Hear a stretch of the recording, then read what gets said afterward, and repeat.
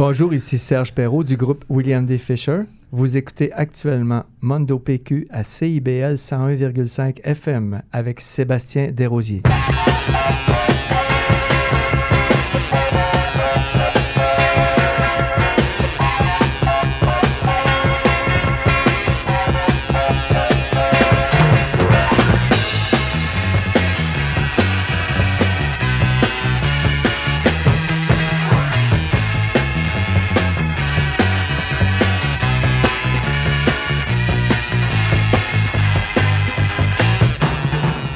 Bonjour et bienvenue à Mondo P.Q, l'envers du rétro québécois. Cette semaine, nous poursuivons notre entretien avec deux des membres de la mythique formation progressive William D. Fisher.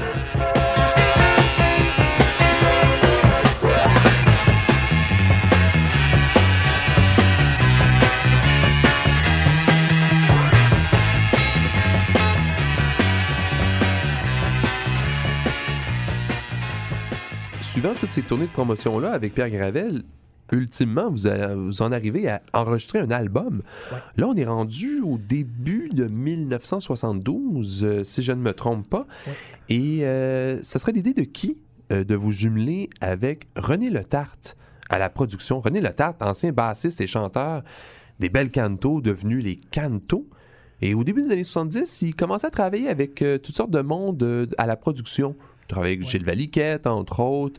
Et il va produire... Oui, les Séguins, c'est vrai. Et il va produire votre unique long jeu. Comment est-ce que vous en êtes venu à travailler avec lui? Là, c'est une bonne question. Moi, je sais pas comment le jumelage s'est fait. Moi, j'avais l'impression qu'il était associé déjà au studio dans lequel on a été enregistré. Parce qu'on enregistrait ça au studio qui a été fondé par Michel Pagliaro. Sur Côte-des-Neiges, où on était, en même temps, on côtoyait Offenbach, on côtoyait qui? Donc, Gilles Valiquette qui était souvent là. Robert de Montigny. Oh, lui, il rock!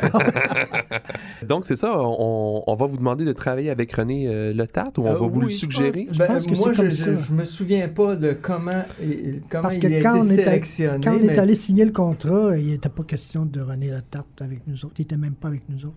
Ça, je m'en souviens. On était les 5 musiciens, puis on a rencontré le responsable de TransCanada. C'est ça, TransCanada nous a dit qu'avec Pierre Gravel, qu'il voulait développer une nouvelle étiquette, TransCanada International, et la démarrer avec William D. Fisher, qui serait un petit peu son point de départ d'une étiquette qui avait beaucoup d'avenir, etc. Ouais. Bon, alors on s'appuyait là-dessus, puis sur cette base-là, ils nous ont dit qu'ils défrayaient tous les frais d'album, c'est-à-dire qu'on n'avait qu'à se présenter puis nous autres à faire de la musique pendant le nombre d'heures qui nous conviendrait. Et ils acceptaient que vous arriviez avec vos propres compositions et tout. C'est que c'est d'ailleurs, je crois, sur cette étiquette-là aussi. Donc, vous aviez quand même carte blanche avec eux. Oui, puis on s'en est pas privé parce qu'on a passé quelque chose comme 80 quelques heures en studio. Ah, quand même? Oui. Parce qu'on enregistrait avec des tracks séparés. Donc, on ne faisait pas une prise de son d'ensemble. Mm-hmm. Parfois, on le faisait avec 3 voix en même temps, par exemple. La nuit. La nuit, je me rappelle qu'on a fait les voix la nuit. On est arrivé là vers 2 heures du matin parce qu'apparemment que la voix est plus claire la nuit. Mm-hmm. Donc, on faisait plusieurs prises de son pour arriver au même résultat pour une pièce. Est-ce que c'est difficile pour un groupe qui est habitué de faire surtout de la performance live, de prendre son temps, de s'arrêter puis de décomposer toutes ces pièces-là? Moi, je dirais que ça enlève peut-être un petit peu de spontanéité, de drive, parce que, pas l'album, mais le démo qu'on a enregistré après le disque, qui était destiné à produire un deuxième long jeu, celui-là a été fait avec une seule prise, je pense. Oui. Ah oui? Alors ça se faisait en direct dans notre luxueux sous-sol. Ça, c'était du live. Et c'était du live, là, avec une 4 tracks. Ouais. Et puis, quand même, il y a un bel album qui va sortir de ces 80 heures-là de studio. Il va y avoir quelques critiques de l'album qui va être publié début 72. Je pense que c'est février 1972. On vous qualifiait de fascinant, fantastique, impressionnant, meilleur jeu vocal présentement dans les groupes québécois.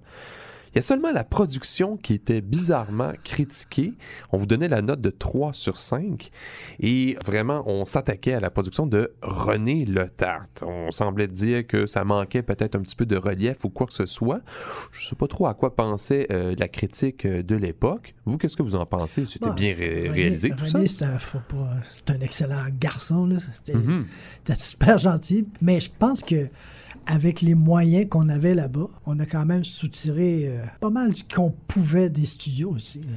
En fait, on ne peut pas se cacher qu'on écoute le disque, puis on reste un peu sur notre appétit nous-mêmes par rapport au résultat sonore que ça donne. C'est ça, ça manque de crunch. Je suis pas certain qu'on pourrait pointer René Letarte comme le coupable de quelque chose qui pourrait être ça.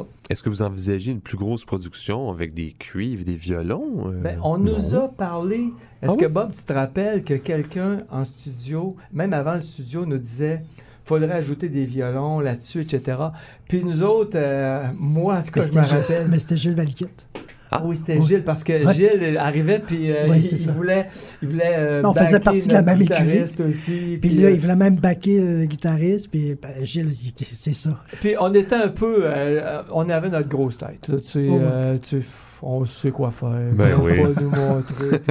Ça fait que sur la proposition de mettre de la symphonie, des violons, tout ça, on disait qu'on voulait que le son qu'on produisait sur le disque soit le même qu'on pouvait reproduire sur scène. Okay. Donc, on ne voulait pas avoir de musique symphonique. Justement. Moi, j'aime bien quand même ça. Certains pourraient qualifier ça de minimal, mais vous êtes là les 5. Je ne sais même pas si on parle de travail minimal quand on a de superbes solos de guitare et vous, que vous cumulez les jobs au clavier, vous jouez à la fois du clavinet, de la B2 modifiée et d'autres claviers. Donc, vous avez pas mal de couches, là, vraiment, d'instruments là, et tout. Là. Mais sur ce premier album, vous présentez 5 pièces, ce qui est quand même très peu. On dirait, hey, wow, juste 5 pièces. Mais quand même, c'est assez serré. Et vous avez 5 compositions. Beggar qui ouvre l'album, il y a des observations sur la guerre, tout ça de la perspective d'un quêteux, d'un sans-abri, c'est ça? Oui, c'est ça. C'est exactement ça. La jeunesse de cette chanson-là, c'est ça. Vous avez des belles ballades très éthérées sur l'album I Do Love You, qui rappellent le son des premiers disques, même un peu de Genesis. La première mouture de Genesis, là, vraiment, là, on est en apesanteur là-dedans. Et pour un groupe qui devait rocker sur scène, vous avez un côté tendre sur ces pièces-là. Je pense qu'on aimait beaucoup mixer le côté agressif de la musique, les harmonies vocales, des enchaînements d'accords ou même des accords tout court plus élaborés que mettons, du blues traditionnel avec des majeurs et des mineurs. Alors, on aimait aller chercher cette différence-là que d'autres groupes, comme vous disiez, comme Genesis, par exemple, où c'est des groupes qui sont, comme Gentle Giant aussi, c'est des musiciens très, très cultivés et qui sont capables de travailler ces harmonisations-là. Alors, on tendait vers ça aussi. Ma préférée de l'album, c'est vraiment la pièce You. Ah! Notre bassiste serait content, c'est lui qui l'a fait, celle-là. Et ça sonne Beatles, parce que lui, c'est un maniaque des Beatles. Ah oui, on sent vraiment l'influence britannique. Oui. Les harmonies sont très riches, mais en fait, on a l'impression que le temps est en suspension, vraiment, dans cette pièce-là. Et vous avez Hidden Dreams, qui est la 3e pièce de l'album, qui est une sorte d'hymne glorieux revêtu de velours. Là. Oh, c'est beau, tout ça.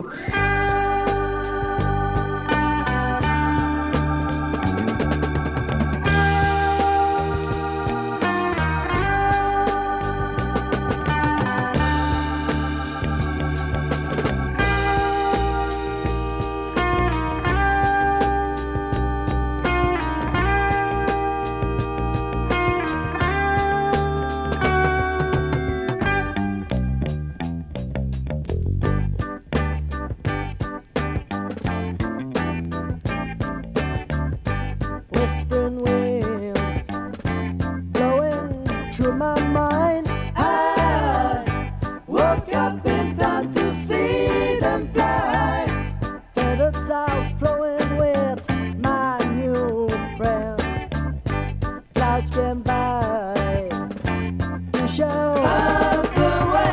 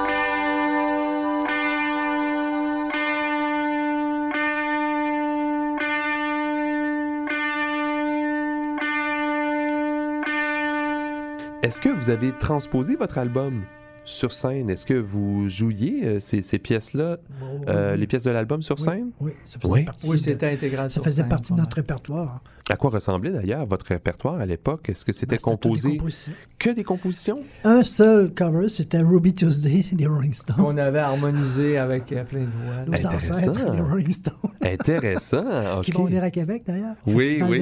On sent quelqu'un de fébrile. Là. Oui. Est-ce que William D. Fisher a déjà ouvert pour d'autres groupes progressifs ou rock qui étaient en visite à Québec? Oui. Oui? Je t'en souviens, Serge. Moi, j'avais acheté mes billets pour aller voir ce concert-là. Et c'était Dionysos, justement, qui était supposé de faire la première partie. À la dernière minute, il y a un musicien, je crois, qui est tombé malade. Et puis, on nous a appelé, est-ce que ça vous intéresserait de faire la première partie de Gentle Giant au pavillon Polac, oui, à l'Université Laval. Et c'est sûr qu'on a dit oui. Impressionnant. Alors, c'était magnifique comme événement. C'était extraordinaire. On tripait comme des malades. Ouais. Je jouais sur les mêmes claviers que le claviériste de Gentle Giant, qui était mon idole. Alors là, c'était le couronnement pas mal. Ah, c'est fort. On a eu aussi un rendez-vous manqué pour un événement qui finalement a été cancellé dernière minute. Bob, confirme-moi, c'était The Animals. Eric Burdon and the Animals au Colisée. On devait faire la première partie. Ouais. Finalement, en dernière minute, une semaine avant, ça a été annulé. Ça, j'aurais aimé ça. Puis, je dirais aussi qu'un autre événement marquant, là, comme scène, ça a été aussi Place des Nations, la place de l'Expo 67. Oui. Là. On a fait... Ça, c'était à la fin de William D. Fisher 1. Vous aviez fait une performance là-bas? Oui, seul. OK. C'est-à-dire que, oui, en solo. En spectacle, Bob, est-ce que tu te rappelles, je pense qu'on s'en tenait aux pièces qu'on trouve sur l'album. Oui, plus les autres qui c'est sont vrai sur qu'on le démo. Oui, celles qui sont sur le démo, qu'on faisait en spectacle. En tout cas, une partie de celles qu'on faisait qui sont sur le démo. Oui, on les faisait. Parce que sur le démo qui a suivi, on parle de 7 autres pièces qui ne sont pas sur l'album, qui deviendraient un deuxième album si ça avait eu lieu. C'était destiné à devenir la base d'un deuxième album. Mais parlons-en, justement. Est-ce que c'était une commande de Trans-Canada, ça? Est-ce que vous aviez signé un contrat, par exemple, pour 2 albums? Non. Non, c'était pas une commande de Trans-Canada, mais c'était une commande d'en faire un autre. OK. C'était peut-être Pierre Gravel qui, à ce moment-là, nous avait dit qu'il fallait en faire un autre. Et c'est là que ça a commencé, parce qu'il voulait qu'on fasse... une chanson en français, évidemment. Parce qu'on était dans la période de Harmonium, Beau Dommage. Oui, on est rendu peut-être plus en 1973 avec ces nouveaux enregistrements-là. Oui, c'est ça. On a essayé de tâter ça un peu, le français, puis sans grand succès. Là. C'était même à notre propre oreille, on n'arrive pas à se convaincre que on l'a. Là. On n'avait pas la touche. Parce qu'il aurait fallu composer d'autres chansons en français. Mais on ne pouvait pas traduire ça. Ça se traduisait pas. On a essayé, mais ça ne fonctionnait pas, vraiment. Non, c'est mieux de les laisser tel quel. Tant qu'à faire un dégât, on a dit non. Où est-ce que l'enregistrement a eu lieu? Votre premier enregistrement avait eu lieu à Montréal, ici, sur un studio de Côte-des-Neiges. Oui. Dans le cas du deuxième album, est-ce que c'était différent? Ah oui. C'est dans le sous-sol chez le guitariste Guy Desrochers. Tiens donc. Tout simplement. C'est là où on avait notre local de pratique. Okay. C'est un simple sous-sol de bungalow, c'est tout, là. Et puis, notre ami Eddie Trépanier, qui était génial dans son rayon, qui avait un équipement relativement simple, une TEAC 4 tracks, et puis qui était d'ailleurs aussi photographe, qui couvrait souvent nos événements. Alors, c'est lui qui s'est occupé de toute la technique pour l'enregistrement. Et donc, cet enregistrement-là a eu lieu dans votre local de pratique et en une prise, vous me dites? Ah, mais ça s'est échelonné sur quelques jours parce que a fallu faire plusieurs prises sûrement pour chacune des pièces. Mais l'idée, c'est que au moment où on a enregistré ça, on s'était déjà presque quitté, là. Ah oui. On avait pris la décision que le groupe n'existerait plus. Et là, dans un dernier effort, on a dit qu'il faut absolument enregistrer ce qu'on a. Ouais. Et là, on s'est imposé de prendre le nombre de jours qu'il faut puis d'enregistrer ça.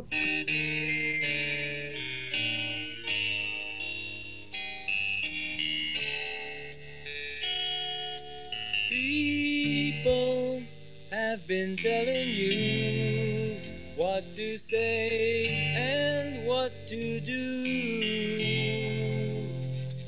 Trying hard can only be good. Sing what you think and live the way you feel. You must try.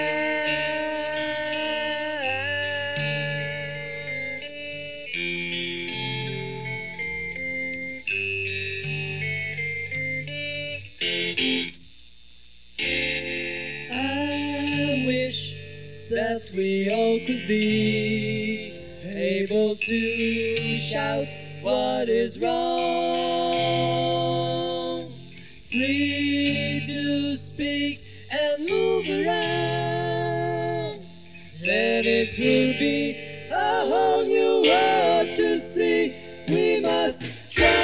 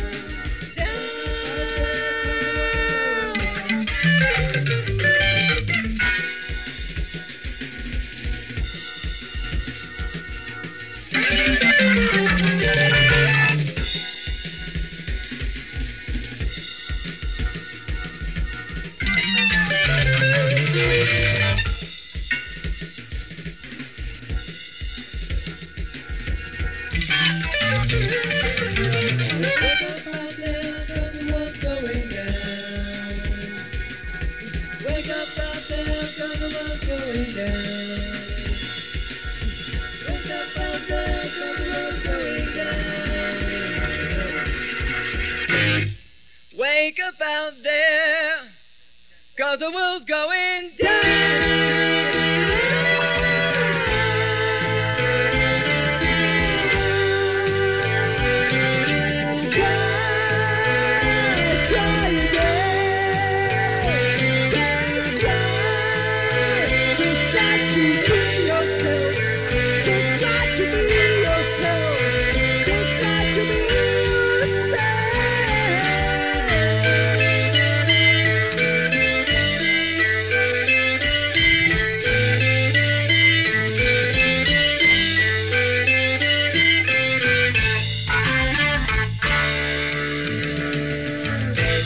Bonjour, ici Bob Letourneau du groupe William D. Fisher.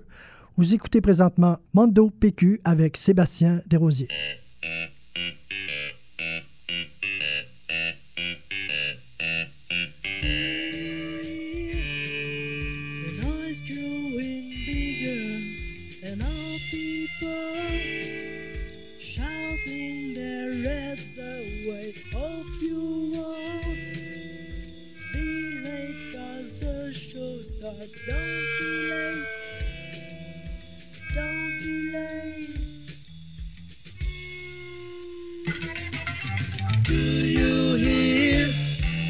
The noise growing bigger, and all people shouting their heads away. Hope you won't be late, 'cause the show starts. Don't be late, don't be late, don't be late.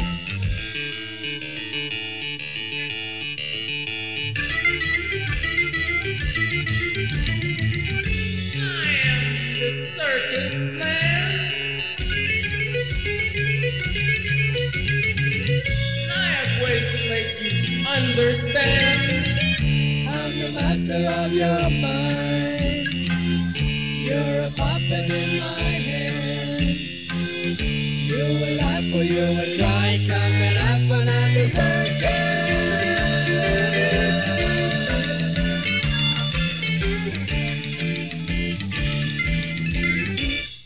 circus dance, oh circus man, I'm circus sorry to be late. It's a circus dance, oh circus man, I'm circus sorry to be late. It's a circus dance, oh circus man, I'm so sorry to be late. Man, I'm so sorry to be late. Man, I'm so sorry to be late. Sorry to be late.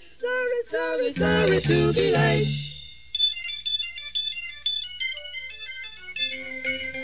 Dum dum dum dum dum dum dum dum dum dum dum. Dum dum dum dum dum dum dum dum dum dum dum dum. Dum dum dum dum dum dum dum dum dum dum dum dum dum dum dum dum.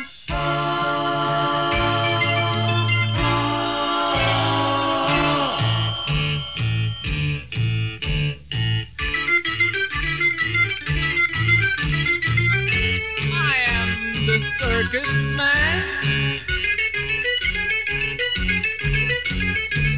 and I have ways to make you understand. I'm the master of your mind.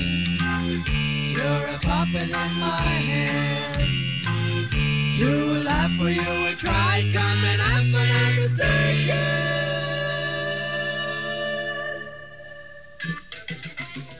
The performers in all their deadly tricks, Mr. Bullet doing his caper and passing through a wall of bricks. We want some more. Do it again.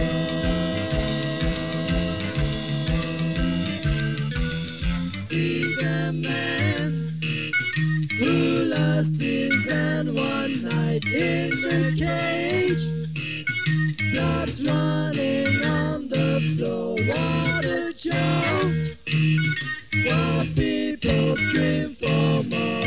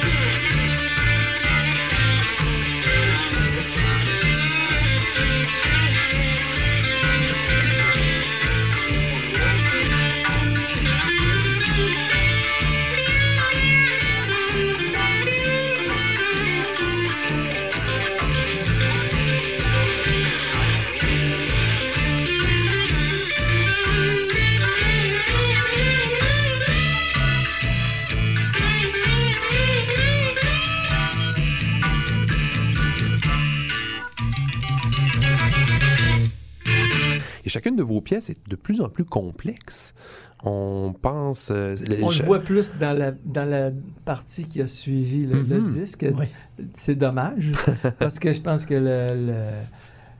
le William D. Fisher à maturité, je sais pas si je peux dire ça, c'était plus après le disque avec le démo. Okay. Si on dit qu'à maturité, ça veut dire plus progressif, ça l'était plus, évidemment. Mm-hmm. On se sent vraiment focus là, sur ces enregistrements-là. On va les qualifier de démos. Hein? C'est des enregistrements...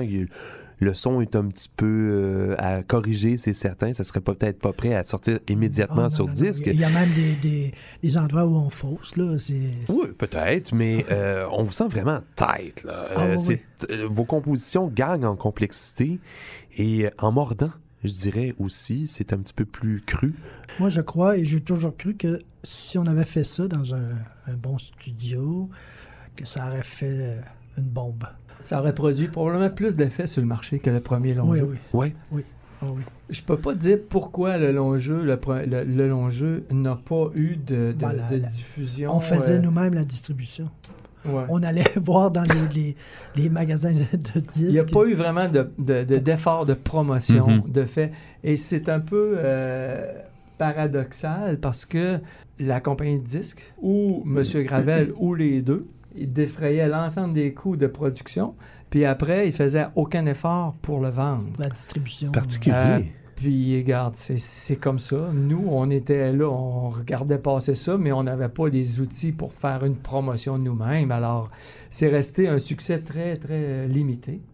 On peut dire ça comme ça. Je ne sais pas combien de copies ça a donné vendues, mais c'est un produit qui est... Mais on n'a pas payé pour le faire. C'est ça. Mais c'est un produit qui a quand même été vendu à un certain nombre de copies, puis qu'aujourd'hui, dans un certain milieu, il est recherché. Exact. Il vaut beaucoup plus cher aujourd'hui à la copie. J'ai ma petite fille, la fille de ma fille, qui en a acheté un dernièrement. OK. Sur la rue Saint-Jean, à Québec. Elle a payé 50 $. Ah, bien, et vous voyez... Elle était toute contente. C'est à peu près ça, parce que c'est un album qui fait vraiment le bonheur des collectionneurs. Ça peut se vendre entre 50 et 100 $. Honnêtement, c'est un peu moins vendu à l'époque, un peu comme tous les albums, je dirais, de groupes rock ou hard rock qui étaient représentés par Pierre Gravel. Je pense à Blind Ravage, des groupes comme Sex, des groupes comme Ellison. C'était des groupes hard rock, mais qui ont eu une distribution très, très pauvre et qui leurs disques valent très, très cher aujourd'hui. Le vôtre n'a jamais été redécouvert, malheureusement, par le biais d'une réédition, à ce que je sache. Non, il n'a jamais été réédité. C'est ce qu'on fait ici, là. Exactement, on est là pour faire connaître. Les gens le redécouvrent. Et oui, tout à fait. Et vous m'avez autorisé à diffuser quelques extraits de votre deuxième long jeu. Vous semblez dire, hors d'onde, que c'était la première fois que vous réécoutiez ces enregistrements-là depuis l'enregistrement initial. Depuis qu'on l'avait fait. On peut quasiment dire ça. Depuis 43 ans, c'est resté dans le tiroir. Et puis, quand on a appris l'intérêt que vous aviez à nous interviewer, puis à parler de ce qu'on a été, de la musique qu'on faisait, on a tout de suite dit, le démo, c'est un élément clé qui n'a jamais été découvert, à vrai dire, et qui mériterait peut-être un petit peu d'exposition. Et comment? Et c'est là qu'on l'a ressorti, puis on s'est mis à réécouter, puis à découvrir des qualités là-dedans. Mais oui, tout à fait. Mais oui, qu'est-ce que ça disait, justement, 43 ans plus tard? Ça avait bien vieilli à vos oreilles? Ou... Moi, à mes oreilles, en tout cas, ça a très bien vieilli, et c'est même un produit qu'on pourrait peut-être enrober et peut-être mettre un jour... aller de l'avant avec d'autres choses. Oui, vous êtes tenté, on dirait, de revisiter ces enregistrements-là. Oui, là.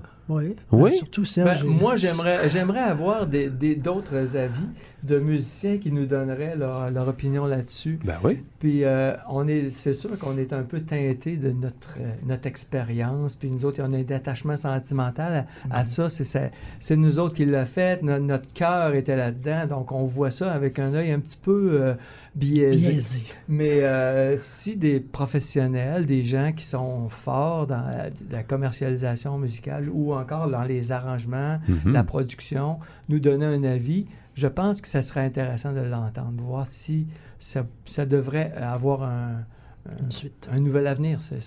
cette partie-là. Ben, on va les inviter justement à s'exprimer sur notre site Internet. Ils vont visiter notre site mondopq.com et faites-nous part de votre commentaire. Si vous êtes musicien, producteur, arrangeur, vous dites « Attends, je pourrais peut-être fournir un instrument de plus, ajouter mon grain de sel par là, vraiment. » Alors, dites-nous ce que vous en pensez de ces nouveaux enregistrements. En fait, ces enregistrements inédits de William D. Fisher. Effet plutôt inusité, on devrait plutôt dire même assez rare, merci. On a retrouvé sur ces enregistrements qu'on qualifie de démo une performance scénique live. Oui, une performance enregistrée live au lac Saint-Joseph en 1970. Ça sonne assez rough, merci.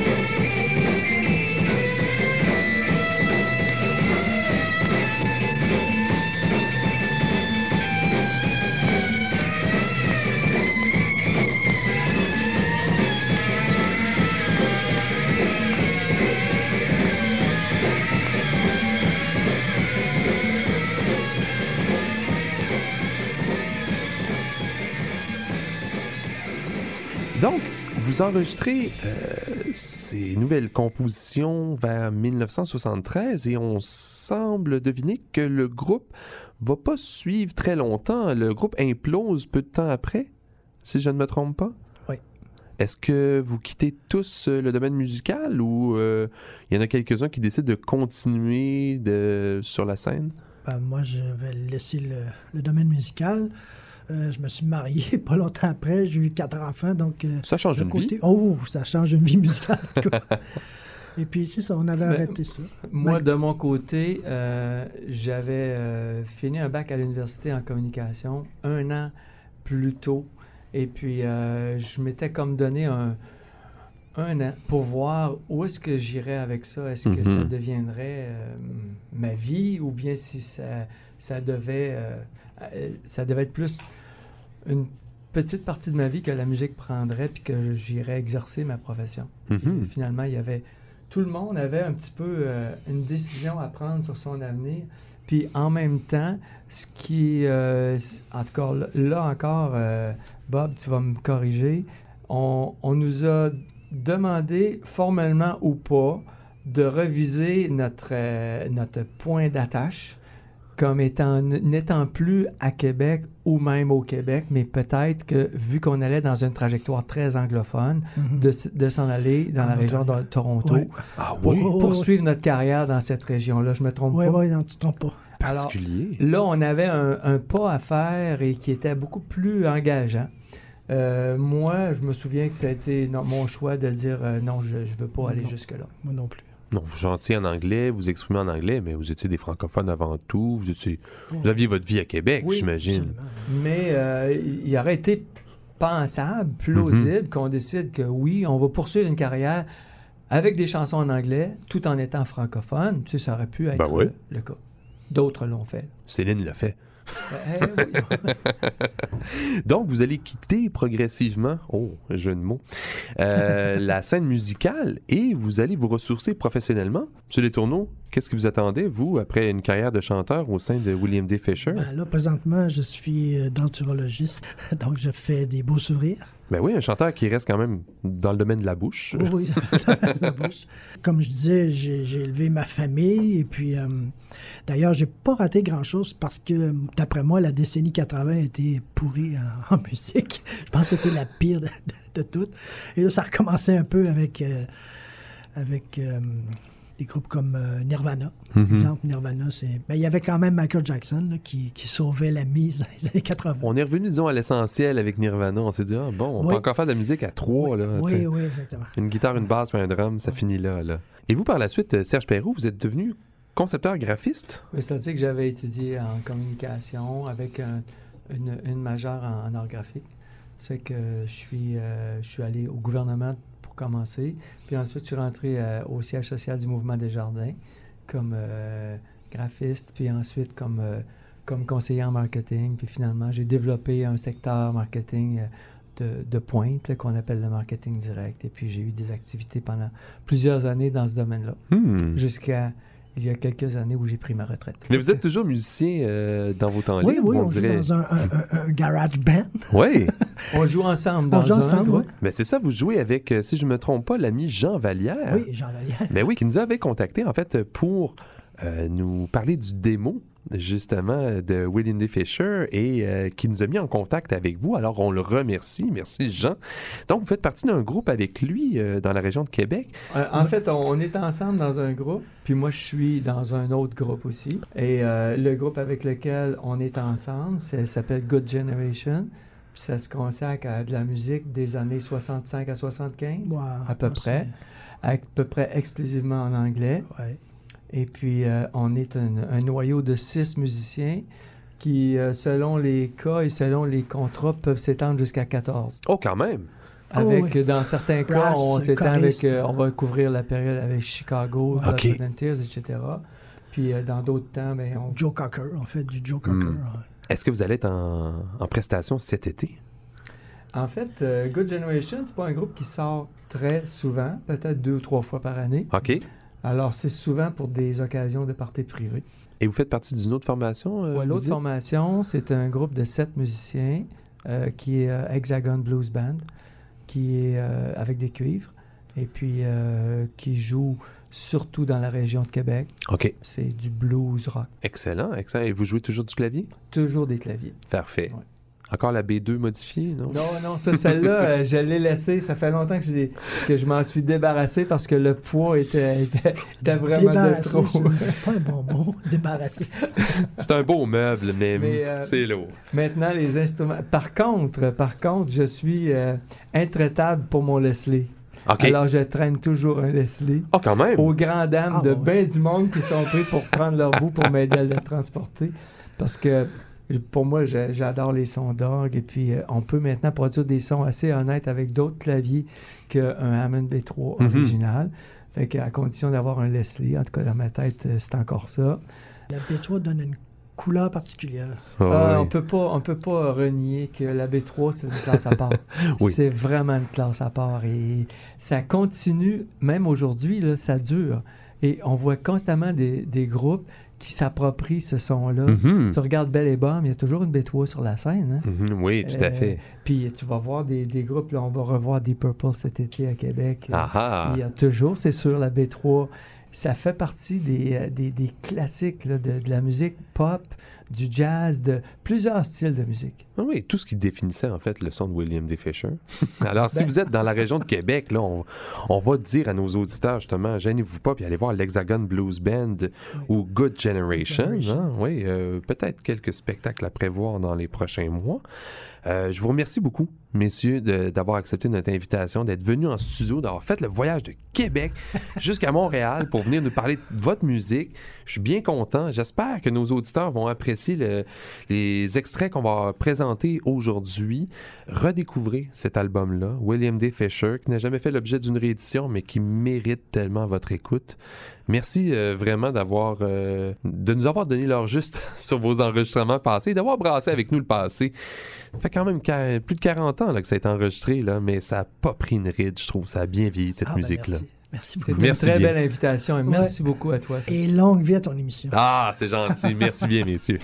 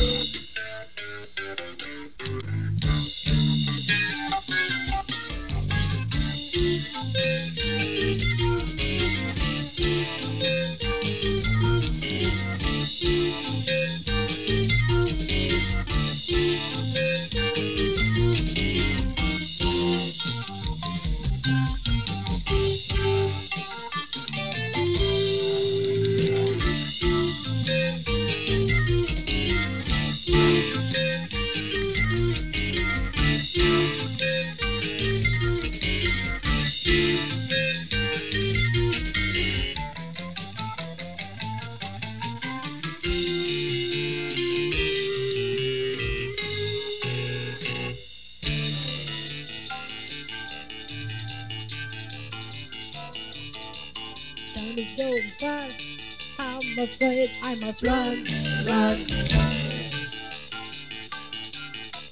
Sky is getting dark, go away, I must run, run. They're gonna catch me and shoot they will go to me, I must hide myself away.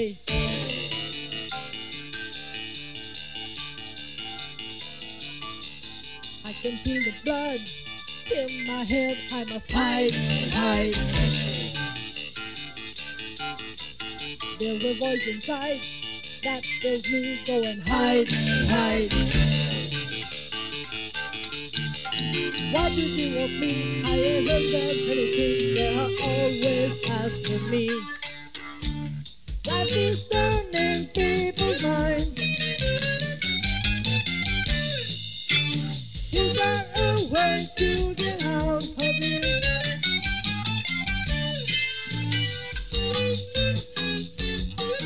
Is there a way to...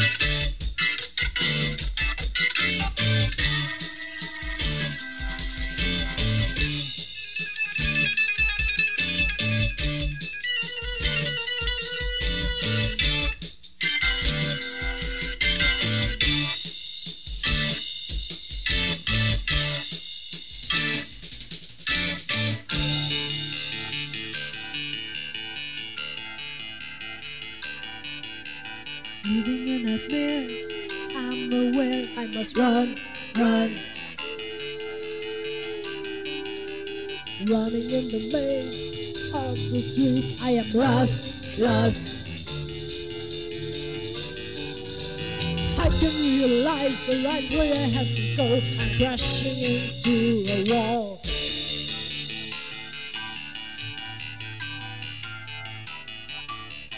A shadow appears in my eyes, I need help, help. Falling in a hole with no hand, crying help, hell. What is happening? I can hear all your sing. I feel I must be dying.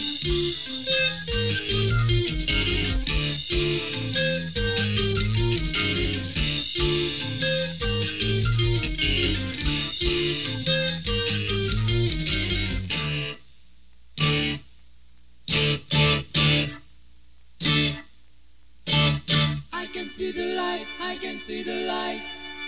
Do you see the light? Do you see the light?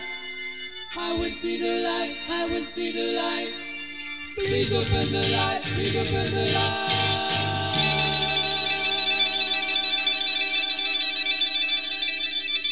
Please open the light.